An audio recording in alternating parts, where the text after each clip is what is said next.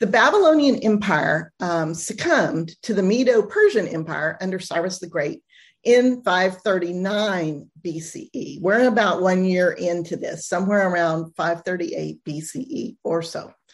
And Daniel is really old by now. No offense to anybody who is in their 80s, but Daniel is in his 80s, and he's really old for that time period. And he remembers something the prophet Jeremiah said way back before the fall of Jerusalem.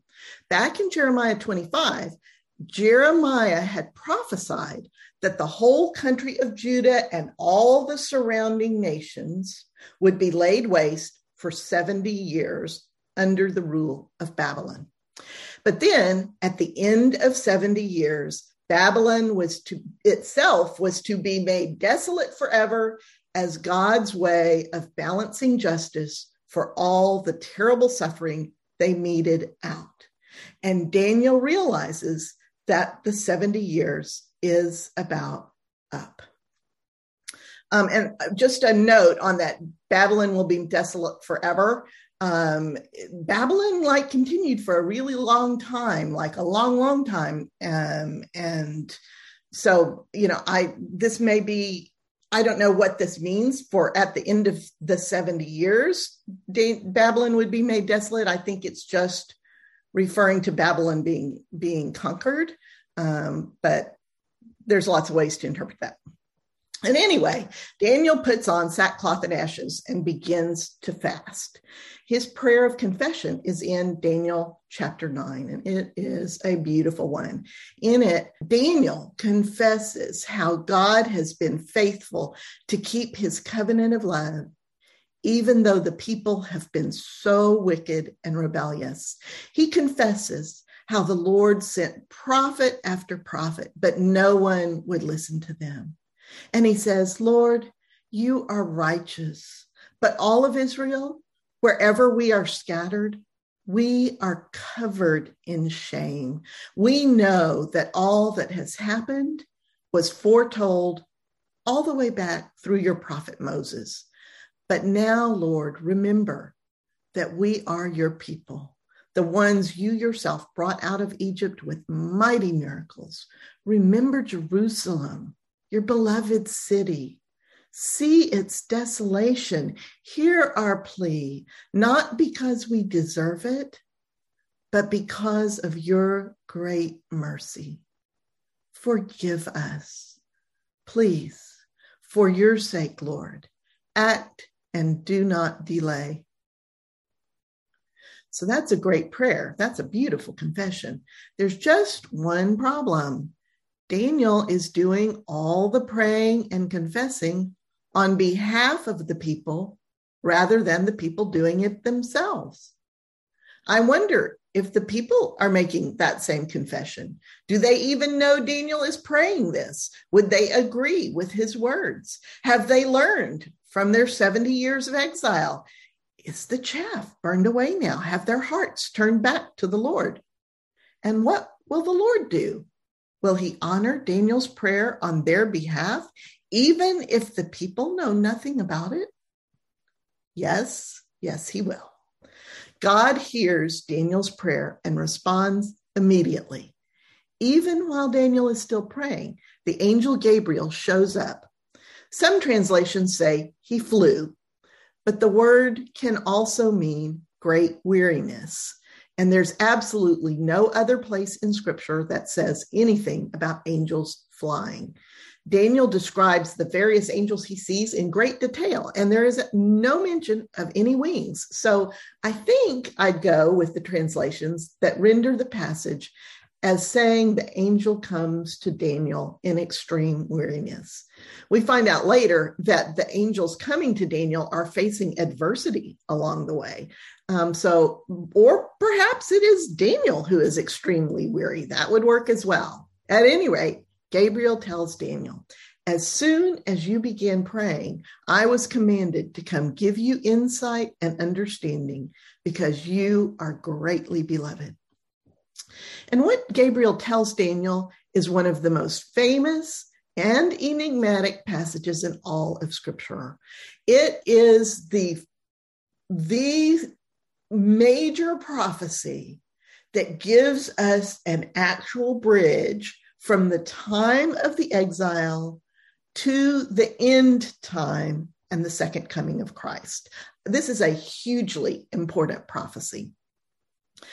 He says that 77s are decreed for the people and Jerusalem. The words for 77s here are related to time periods, and we assume that they are years. This is just an assumption for now, but I will explain it in a little bit, why I tend to agree that it's years. But at the moment, we're going to, for the purposes of this discussion, we're going to assume that Gabriel is saying there are 70 sets of 7 years that have been decreed by God for Israel and for Jerusalem. And if you remember your number meanings, 7 has always been the number for wholeness and completion and perfection, right? So the end result of all these layers and layers of 7s must be something spectacularly wonderful. Now, this whole thing could be entirely symbolic. Many people interpret it that way. It could just mean a perfect and complete time has been ordained. But most Christian interpreters do see this as literal years. And if so, we're talking about a total of 490 years here. Now, this has to be alarming to Daniel. He was counting on the original 70 years prophesied by Jeremiah, not 70 times 7. He probably doesn't think this is good news at all. Nevertheless, Gabriel continues. He tells Daniel there are 6 purposes to be accomplished in this time period. The purposes are to finish the transgression, to put a seal on sin, and the words here talking about seal have the sense of an authority sealing it, like when the king sealed the stone over the lion's den so no one could move it. Remember? It's that kind of seal. And to atone for iniquity. I want to pause at this one and point out the huge range of meanings this word atone has in Hebrew. It could definitely be interpreted as appeasing and pacifying an angry God. That is certainly how the ancients saw their gods. If bad things happened to you, then the gods were angry with you, and you need to sacrifice something to appease them. And in those times, the sacrifice could be an animal, or it could even be your own child.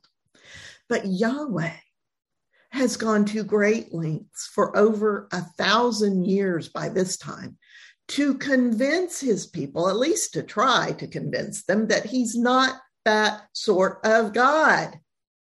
For Yahweh, we should be choosing translations from the other end of the spectrum of choices here. Rather than choosing the word appeasing, let's choose the equally valid meaning for this word, that it is a time for our loving God to forgive us and cover over all our iniquities. Isn't this choice much more consistent with the prophecies about God's intent while his people are in exile? Every single prophet has testified to the exile as a time of being purified and cleansed and healed by God. So that's the first 3 purposes. What are the rest? It is also a time to usher in perpetual justice. That word also means righteousness. I've shown you already, all throughout this study, how God's justice has always meant setting things right. But this may be the first time, I can't remember if I've pointed out the language itself. Justice and righteousness are the same word in Hebrew, tzadek. The sense underlying the word is straight, as in Amos's plumb line. Justice and righteousness are that straight plumb line of truth that dwells within us and resonates with the movement of the Holy Spirit. Just, straight, and true. You get the idea. The next one is mystifying. It says to put a seal on vision and prophecy. Many translators will say, make an end of vision and prophecy. But this is exactly the same word as is used in the second bullet point that says this is a time for putting a seal on sin. I think we should do our best to understand these within the context of a king affixing a seal. God is doing some amazing things here. In the first place, it seems to me that God is sealing the door to the sins that people of Israel had done in the past, so they could not and cannot enter that way again. And I think we have to look at the seal on vision and prophecy from that same perspective. God already sent all the prophets and all the visions to try to save his people from destruction. You remember all that. And remember what Ezekiel said back in Ezekiel 7, 25 and 26, just before the fall of Jerusalem. Back then, God said, when my wrath falls upon them, they will seek in vain for a vision from a prophet. Priests will not instruct in the law, and the wise counsel of elders will cease. That happened. The people did not listen, and now Jerusalem has fallen. So there's no more point in dire prophecies or alarming visions, about the fall of Jerusalem. That time has passed. It's no longer in God's mind or in God's view. Jerusalem has fallen and the people are in exile. There is no other shoe to drop. The bad things have already happened. So there's no need for more dire prophecies. This interpretation that I'm presenting is one of many possible interpretations, but it would match up with that first bullet point, the idea that the people's transgression is finished, over, done with. God has moved on to healing. He's putting all the terrible things behind them. I don't think he's saying that sin stops here forever and ever. We know that sin and transgression and injustice and iniquity, they all continue to happen. So does vision and prophecy.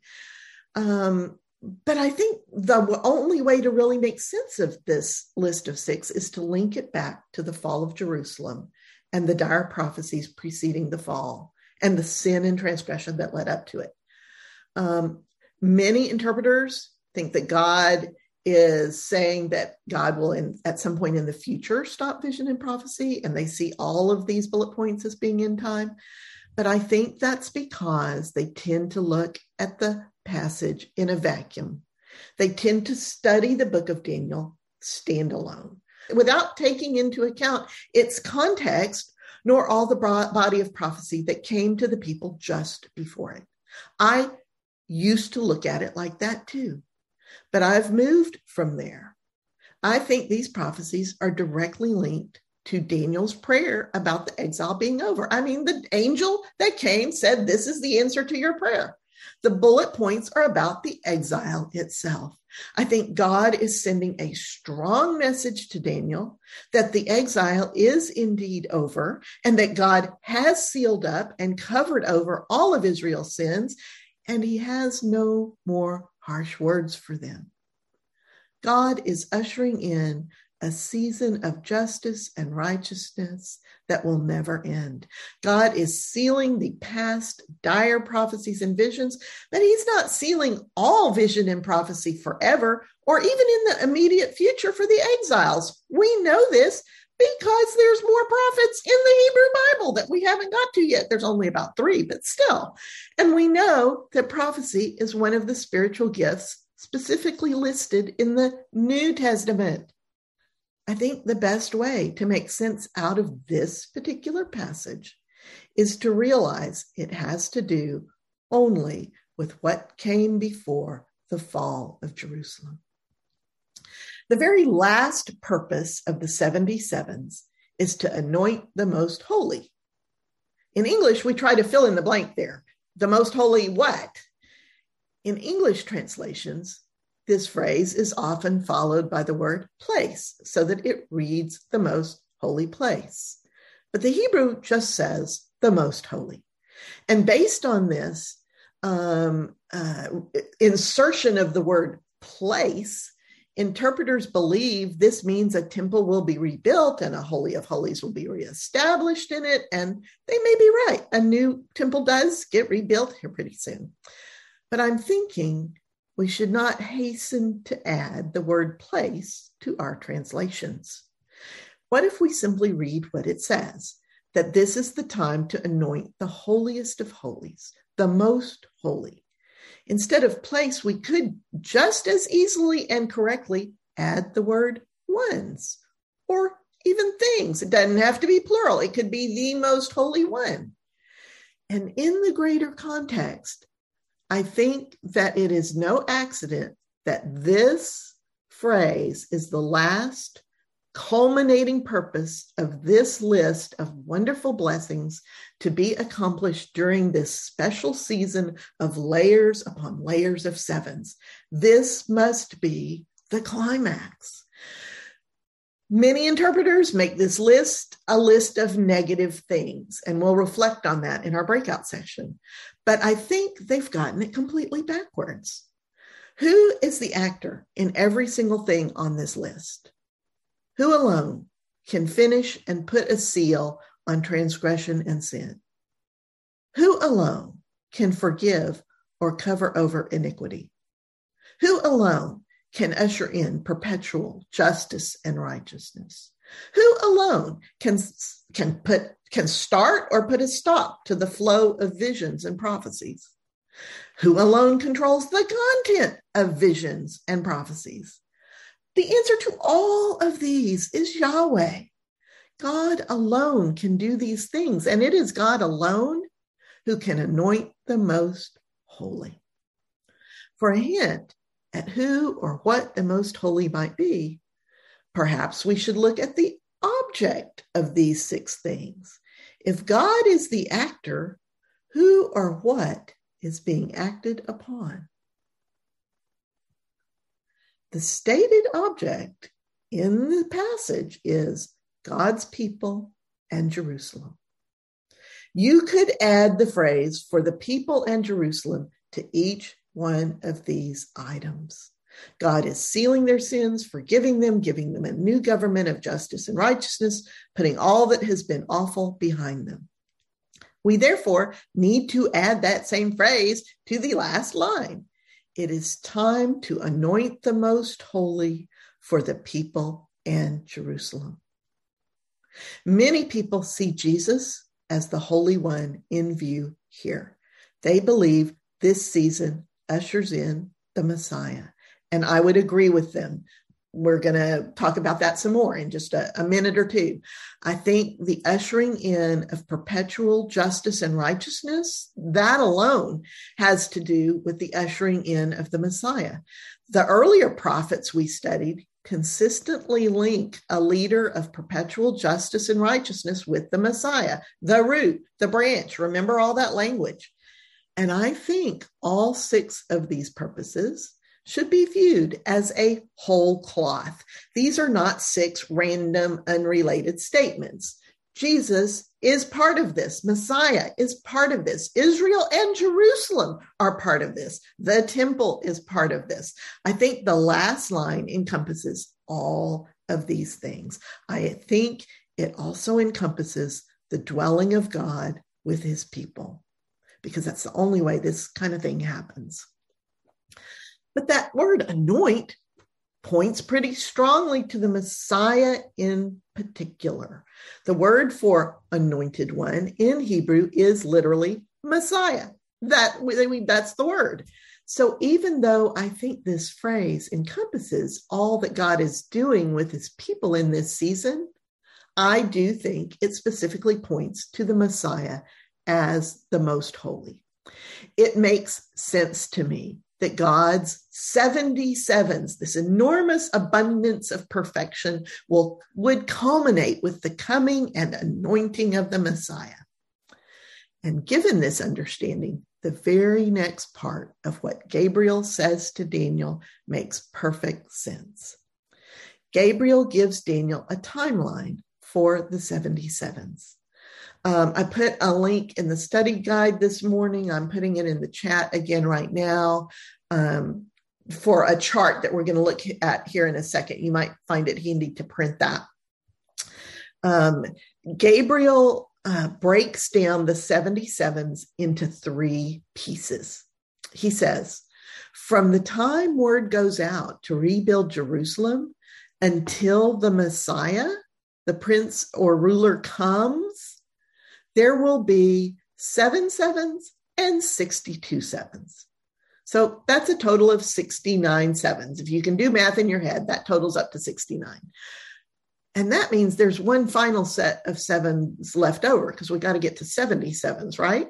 We'll get to that last set in a minute. For the moment, let's focus on the 69 sevens. Sevens are usually translated as weeks because there have always been 7 days in a week.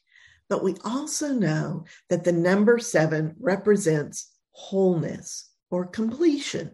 So a 7 could mean a season of whatever length is necessary to bring something perfect to perfect completion and wholeness. Or does a 7 in this context mean 7 years? Well, let's examine what Gabriel says. First, he says, from the time word goes out to rebuild Jerusalem. So that's the beginning of the 77s. He's measuring from that time. Daniel doesn't know this, but we know from hindsight that the decree to rebuild Jerusalem will be issued around March of 444 BCE, about 100 years later from Daniel. So if we count forward from there 69 weeks, that's about a year and 4 months. So that would put us sometime in 442 BCE if it's talking about weeks. And the Messiah definitely did not come then. They had barely gotten started with the rebuilding by then. So I think we can safely rule out literal weeks. If each 7 is an indeterminate period of unknown length, then this prophecy is not particularly helpful. And God's track record with prophecy is that it is intended to be extremely pointed and helpful. It is intended to affect our paths, to give us hope, to draw us to God, to alert us to something important. So I would tend to say that indeterminate periods don't make much sense either. So that leaves years as the most reasonable choice for understanding these 7s. So here's where we get to that chart. There are 2 things to remember. First, the Israelites used a lunar year, not a solar year. Their years are 360 days long, not 365 days. And even if they occasionally adjust their calendar to stay on track, prophetic years would certainly be lunar years. And so we need to count each year as 360 days. And secondly, there's no 0 year at the turn of the millennium. It goes from, like -1 to +1. So if you use these conventions, start at 444 BCE, count up the number of days that are being talked about and convert it back into our 365-day years so that we know how long this period of time is from our point of view, we end up at 32 Common Era. And that makes a ton of sense. As best we can tell, Jesus enters Jerusalem to the shouts of Hosanna somewhere between 27 and 33 Common Era. So 32 Common Era would totally work. Now, I try not to get hung up on precise numbers in these ancient texts. And you'll find people counting this up all sorts of different ways, getting different answers, but counting in this simple way of multiplying, 490 times 360 days per prophetic year or per lunar year, taking that number of days, dividing it by 365 and figuring out how many years that is, you get like 483 years of our versions of years.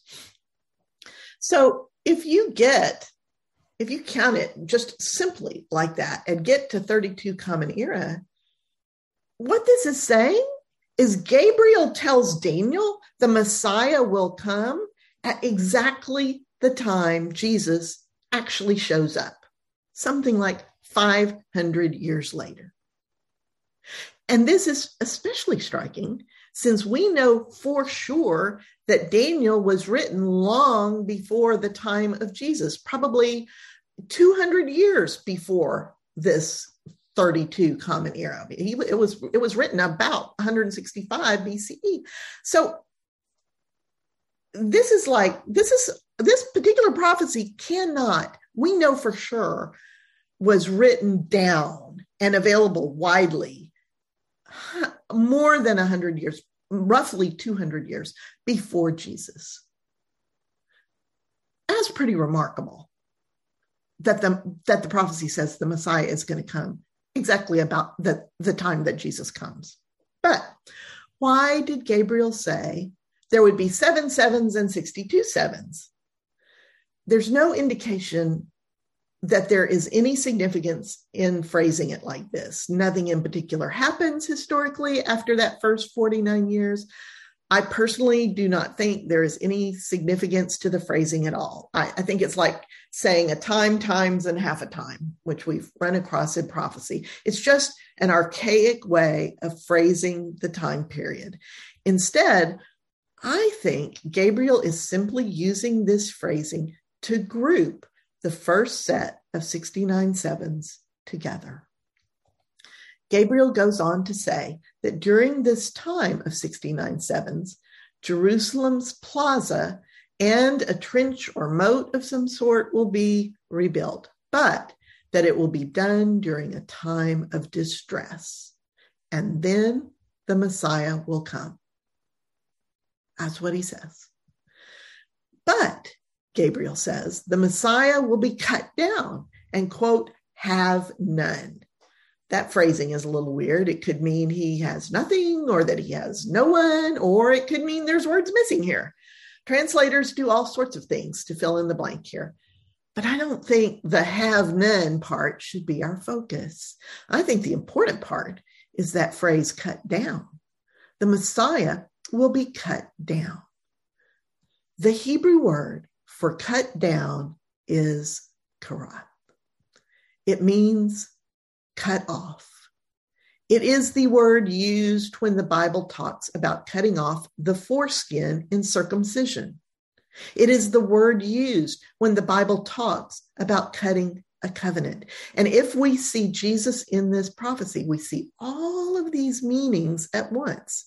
The Messiah is cut as in a covenant. I think circumcision was the foreshadowing of this. God's hand is certainly unmistakable in this particular choice of words.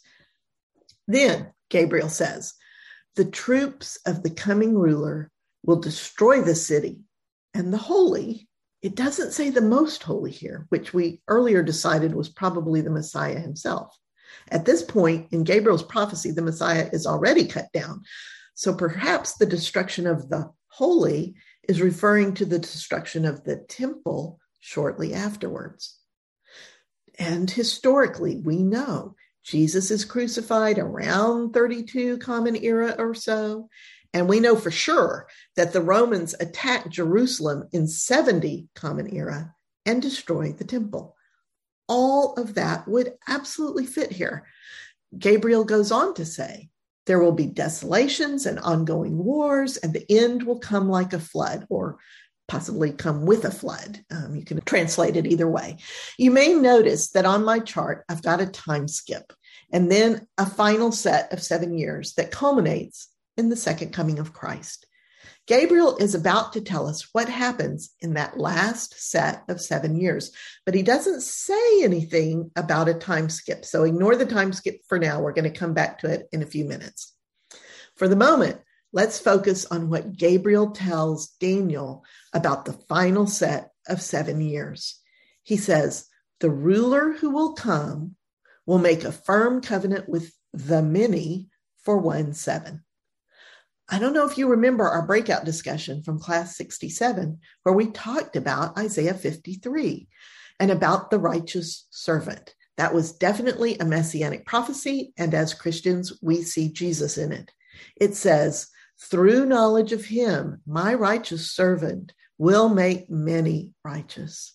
Therefore, his portion will be among the many, for he carried the sin of the many, and he interceded for them." At the time, we noticed that this sounds as if Jesus' inheritance, his portion, is among his people. And we determined that the phrase, the many, at least at this point in the Hebrew Bible, refers to Israel, to God's people. So when Gabriel says this future ruler will make a firm covenant with, quote, the many, there would be good reason to assume that this weird little phrase, the many, means the same thing it did in Isaiah 53. So the ruler will make a covenant with Israel, with God's people, and that makes sense if this whole prophecy in Daniel is centered on what happens to Jerusalem and to God's people after the exile is ended. If we go with that, then this ruler will make a firm covenant with God's people for 7 years. But in the middle of the 7, Gabriel says he will stop sacrifices and offerings. This ruler is going to stop them. It sounds like something serious happens halfway into the 7-year covenant that causes the ruler to break his word and to begin persecuting God's people. Then Gabriel says, "And on the wing of abominations shall be one who makes desolate." That is a bizarre phrase. And as you can imagine, interpreters are all over the place on this. Here are some choices. The NIV says, "And that at the temple, he, the ruler, will set up an abomination that causes desolation." The NRSV says, "And in their place," meaning the place of the in place of the sacrifices and offerings, "shall be an abomination that desolates." The NASB says, "And on the wing of abominations will come one who makes desolate." The "will come" is italicized to show that they've inserted those words as their best guess to smooth over the meaning. So this is very confusing. Fortunately, we have one more source. Jesus actually refers to this passage in Matthew 24, beginning in verse 15. And he says, "When you see standing in the holy place the abomination that makes desolation that Daniel spoke of, you should flee immediately." This is one of the reasons many interpreters place the final set of 7s after the time of Jesus, because Jesus himself sees it as an unfulfilled prophecy. Many interpreters think Jesus is referring to the temple destruction in 70 Common Era. But if you read the rest of Jesus' remarks in this passage, I think there's another interpretation. Jesus clearly understands this verse in Daniel to mean that some abomination that causes devastation is going to get set up in the temple and that God is going to react strongly. Jesus then launches into a long warning about what will happen at that time, and he actually quotes some of the other Day of the Lord prophecies. I agree with interpreters who think he's talking about the end time Day of the Lord, not the destruction of the temple in 70 Common Era. He talks about false prophets and false messiahs, about persecution and the preaching of the gospel to all nations, about a time of great distress, such as the world has never known nor will ever know again, and how immediately after that time of tribulation has ended, the sun and moon will go dark, the stars will fall from the sky, and the Son of Man will come on the clouds of heaven. That's Jesus talking about this phrase in Daniel. That does not sound like the destruction of the temple in 70 Common Era. I didn't see any stars and moon falling out of the sky or anything. So if Jesus is talking about the end time Day of the Lord, and if this abomination is standing in the holy place or in the holy at this end time, then apparently another temple will be built after 70 Common Era, after the one that Jesus knew is destroyed. And no such temple has been built yet. Jesus' own words are why many interpreters, including myself, place the last set of 7 so that it concludes with the day of the Lord, the second coming of Christ. We're basing that on the words of Jesus in Matthew 24. That is why there has to be a time skip after the crucifixion and before the final set of 7 starts. And a time skip makes sense because Gabriel himself inserted all these events after the first 69 sevens and before the last 7. We'll talk more about this when we get to the New Testament, but for now, let's hear the end of what Gabriel has to say to Daniel. Gabriel ends by saying that all these things will continue until the end that is decreed is poured out on the one who makes desolate. Whew. This chapter of Daniel is dense, and I'm sure you have 1,000 questions. In your breakout groups, you'll have a chance to look back over this stuff, talk about it, come up with questions, and then we'll get back together and talk about it all together and try to answer any questions you come up with. What I'm really wanting you to do is to think back on what you already had been taught about this prophecy, how you had previously understood it, and compare it to what you've heard in this lesson, and just think about it. All that's on that study guide is just intended as prompts to prompt you to think of questions. Don't feel like you have to answer the questions, just think of questions together. And I'll see you in about 15 minutes. So talk to me about your questions, your observations. What came up? Well, Martha asked a really good question right at the beginning of our breakout session, which was, what exactly does the end times mean? What is at the end of? Yeah, what is ending in the end times? Yeah, that's a great question. And from all indications that we have so far, and I'm trying to stick with the prophecies we've read up to this point, rather than drawing heavily from future prophecies.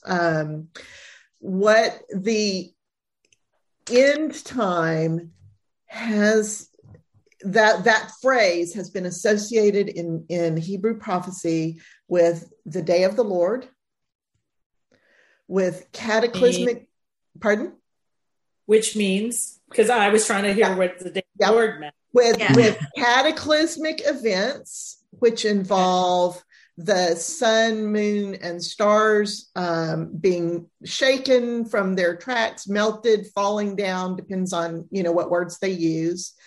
We have not yet come to one. It will be in just a couple of lessons, but there is one in which the Mount Zion will split in half.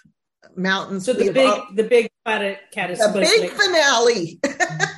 and Isaiah talks a great deal about it. Mountains being leveled and rough places made plain, and there's just this huge cataclysmic kind of end of the world event, and it's very much associated with messianic prophecy, with the coming of Messiah. Go ahead. You don't have to raise your hand. You can interrupt. Well, I just wanted to politely get your attention, which led me to the question, why would God destroy what God spent so much creative energy creating? Yes, that's a wonderful question. And as we go along, we will get more context, but one of the keys is in Ezekiel 38 and 39. It talks about, it is an end time prophecy talking about Gog and Magog. If Ross is Ross is here on the call, he'll know the chapters, but it talks about the armies of the world amassing against Israel. And that God actually is not stepping in here to destroy Israel. God is stepping in here to defend Israel. Mm.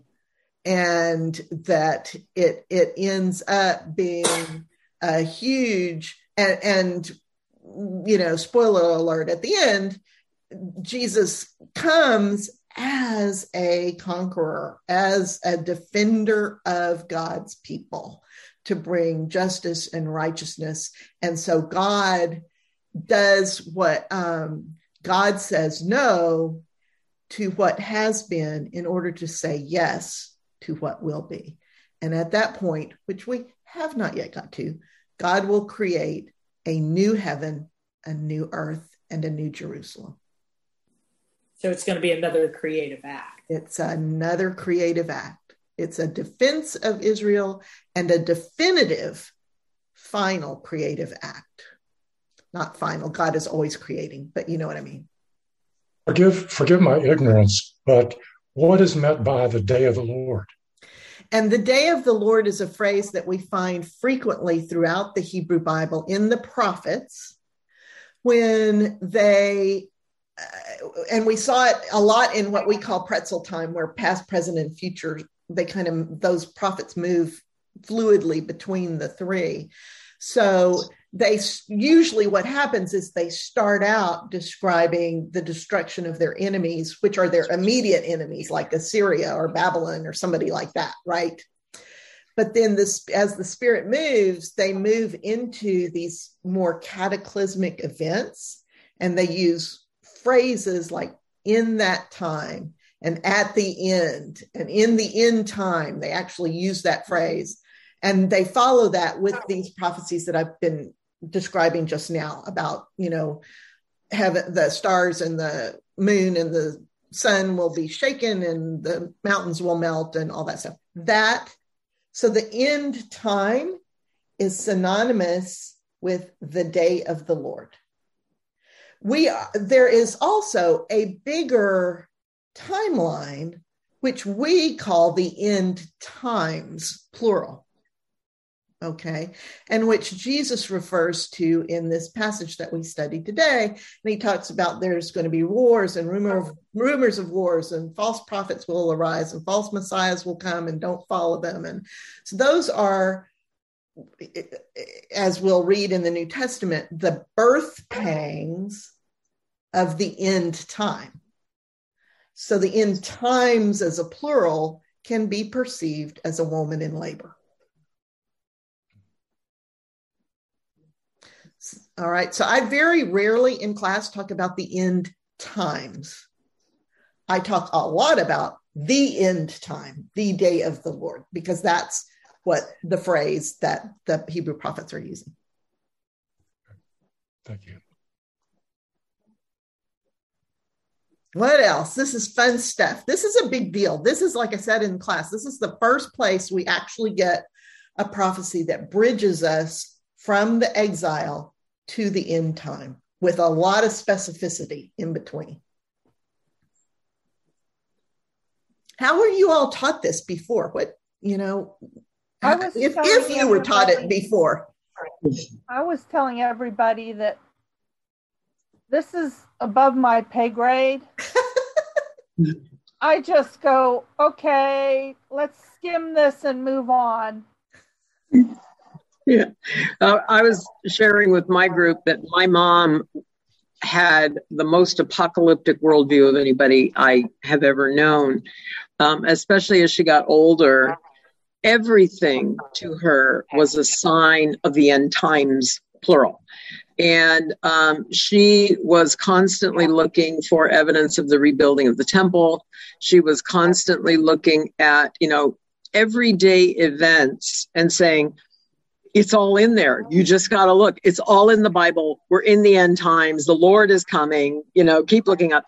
She spent her entire life. She died at the age of 91, and she spent her entire life expecting the second coming every moment of her life. And I think in many ways that stole her ability to really live fully into the present.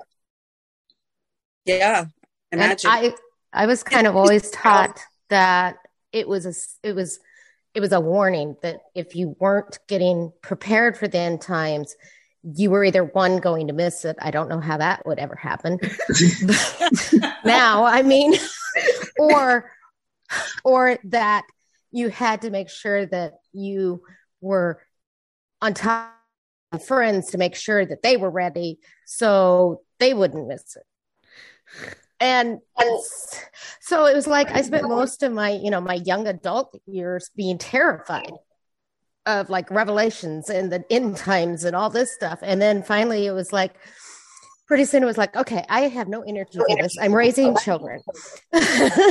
And then we get into this Bible study and it's like, oh, God isn't this big meanie waiting to throw a hammer at somebody. Because kind of always saw him kind of like Thor. And this has really helped me understand that, hey, I don't have to worry about God because God's in control, but God loves me and everybody else in the world. So he's not just going to routinely say, okay, you guys get it and you guys don't get it, so I'm going to give it to you. And it's like, because that doesn't make any sense to me now. I shared that I have the opposite problem, that I like to lay down in the deep end and ask a whole lot of questions, of which I struggle to find answers for. But I was taught, I'm gonna quote a movie line here. I was pretty much taught the end times was like, you have been weighed, you have been judged, you have been found wanting. And that's what it was more about, other than this entire global, geographical, physical leveling, opening. It was, you're going to be judged, you're going to be weighed, are you going to be found wanting? And Marlene, I'm sad for you, because I also know that had to be probably to grow up under. And the irony that you're saying all that while stroking a black cat, I just want to point that out. But I put that I think, as far as positive, or I said, as far as positive, negative, that it's both. That in when we examine a connotation, we have to examine everything that's there. And what I struggle with is, how does Daniel know what the heck this means when the message comes to him, when we are centuries later trying to examine the same thing, and then it's recorded after everything's happened? Yeah. And actually, Daniel didn't have a clue.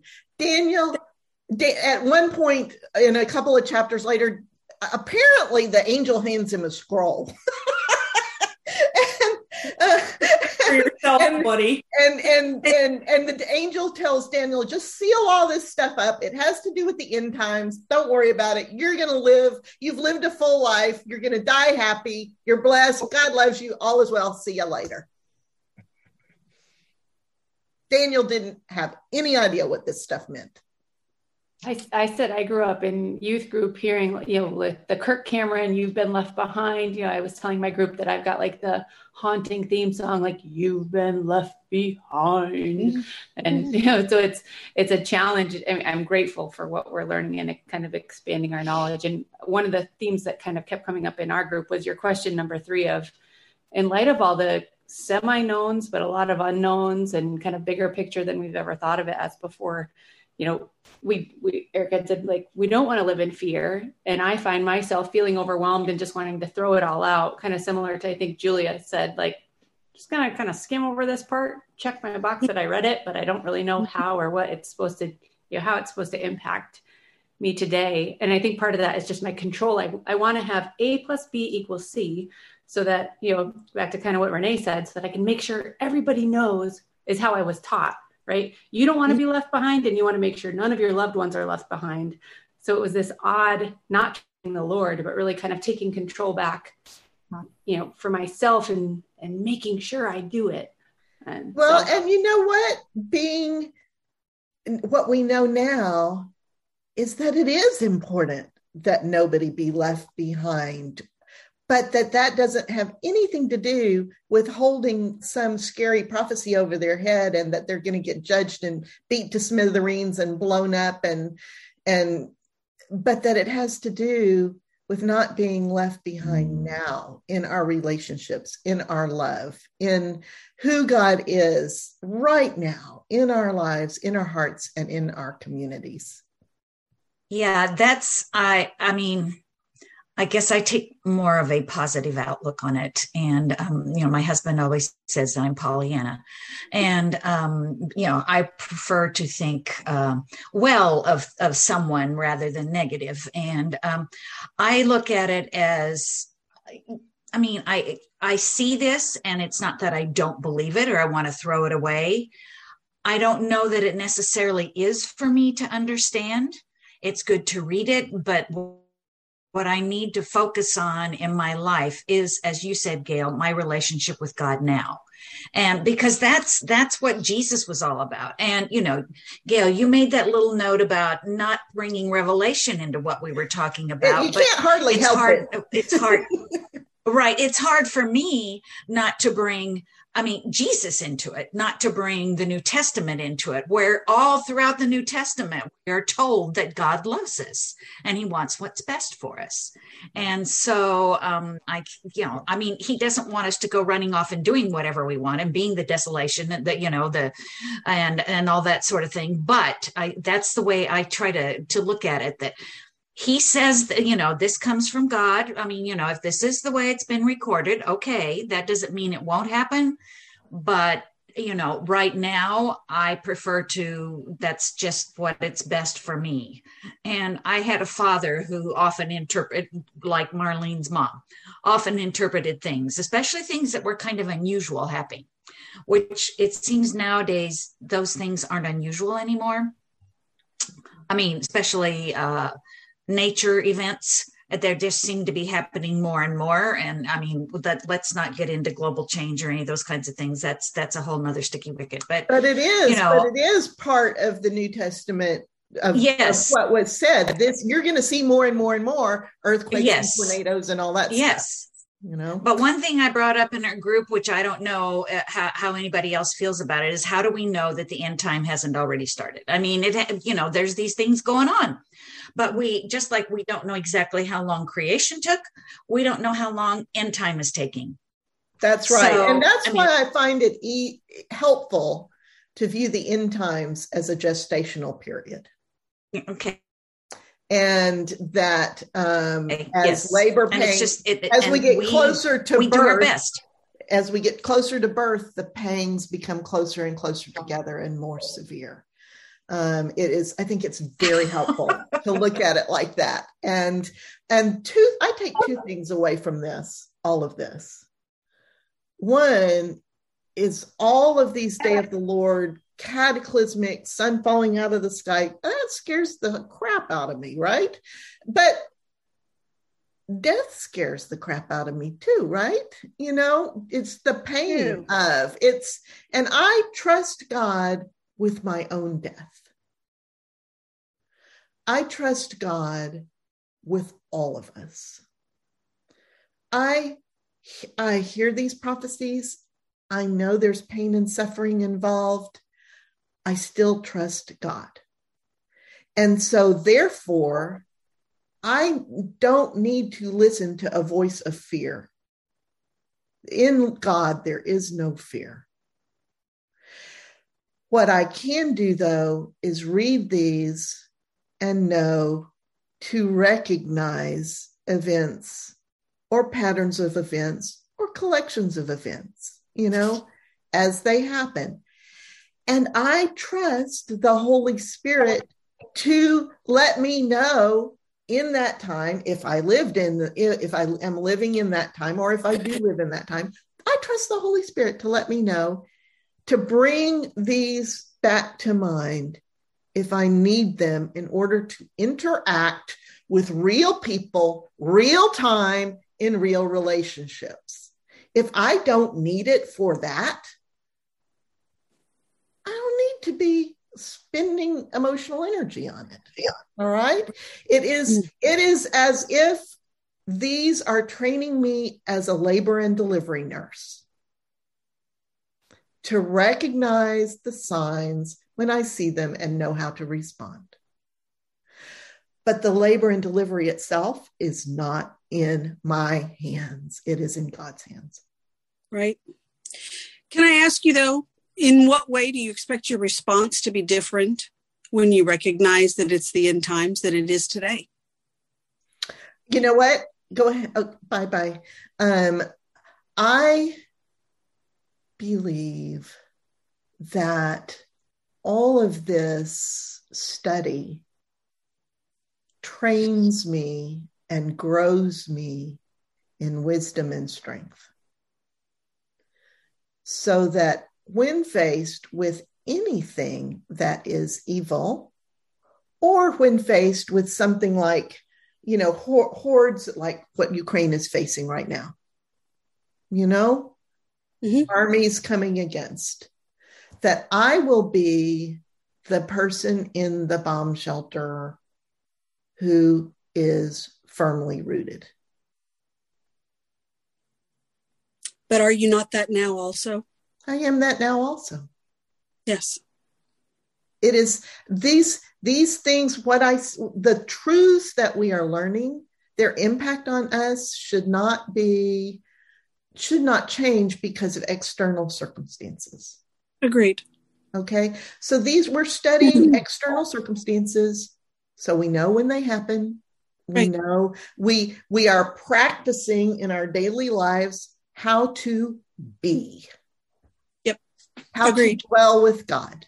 How to let God have the power. How to not let this fall on our shoulders. How to not feel like we have to fix this. Yep. That is where I'm at now. And some of that is thanks to you in this Bible study. Because carrying the weight of everything has just been physically destroying me. I mean, health-wise, but through listening and talking with all of you and all of our shared experiences and new ideas, I agree. That's where I'm at. That all of this is not foretold to make us worry.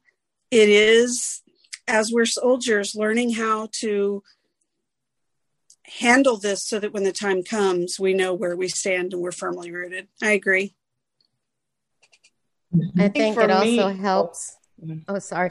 No, go ahead, Renee. It also helps that when you look even in the Bible, in the ancient times, that people were getting, cities destroyed and stuff like that, but God was there and he took care of the people. Yep. And I think that helps us look at what's going on today, knowing that God's going to take care of everyone. You don't have to. Yeah.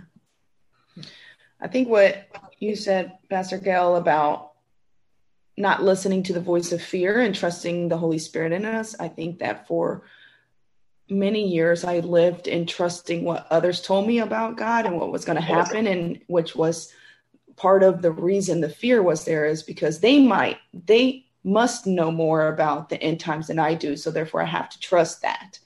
And I think this journey that we're all in is, and part of this Bible study is learning to trust the Holy Spirit that lives in us, which I think, whether it's because culturally, whether it's religion, whether it's gender, we have been taught to question ourselves or not to trust ourselves, especially if there are some of our faith that teaches us that we're all, that our heart is wicked and deceitful and we can't trust it. So there's been a shift of recognizing God, the God who created this world has also allowed the Holy Spirit to live in me. And how can I begin to trust that? Mm-hmm.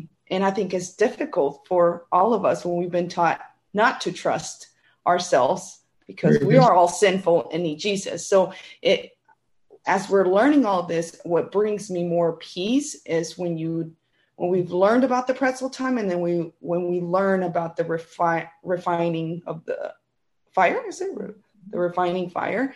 Because then that begins to shed another layer of fear, in particular, that has been taught of the end times and of eternity in hell.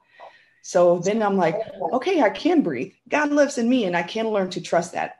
Although I have lived many years now not trusting and questioning and looking to others. So thank you, because this is another piece of helping me begin to trust the Holy Spirit. That I think you're right. At the end of the day, if we're all caught in the end times, I want to have a peace because God lives in me and he will show me what's true. He will tell me what to do next without looking to others. So thank you. You always express these things so well.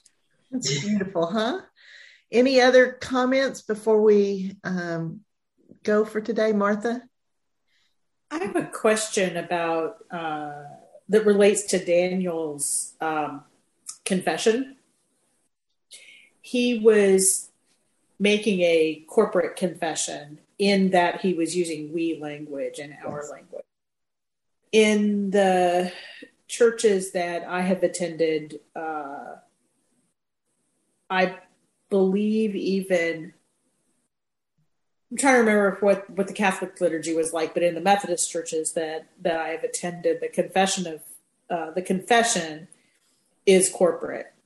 We have sinned. We have not heard the cry of the needy. We have not. And I've been thinking about that a lot lately and wondering, so that kind of goes to I'll call it the national level, like we have talked about Israel. This is about Israel as a country or as a corporate being. As a corporate being. But I also wonder if we're not missing something by not hearing ourselves say, by me not hearing, by the person next to me not hearing, I have sinned. I have not heard the cry of the needy. I have not. And I've just been wondering if it gives us an out. Yes, by making our church tradition corporate only. Yes.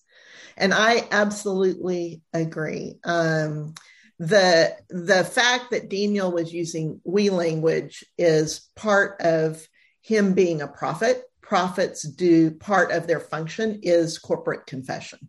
That is what part of what they do, is stand and talk to God, just like Moses did. We've seen it several times.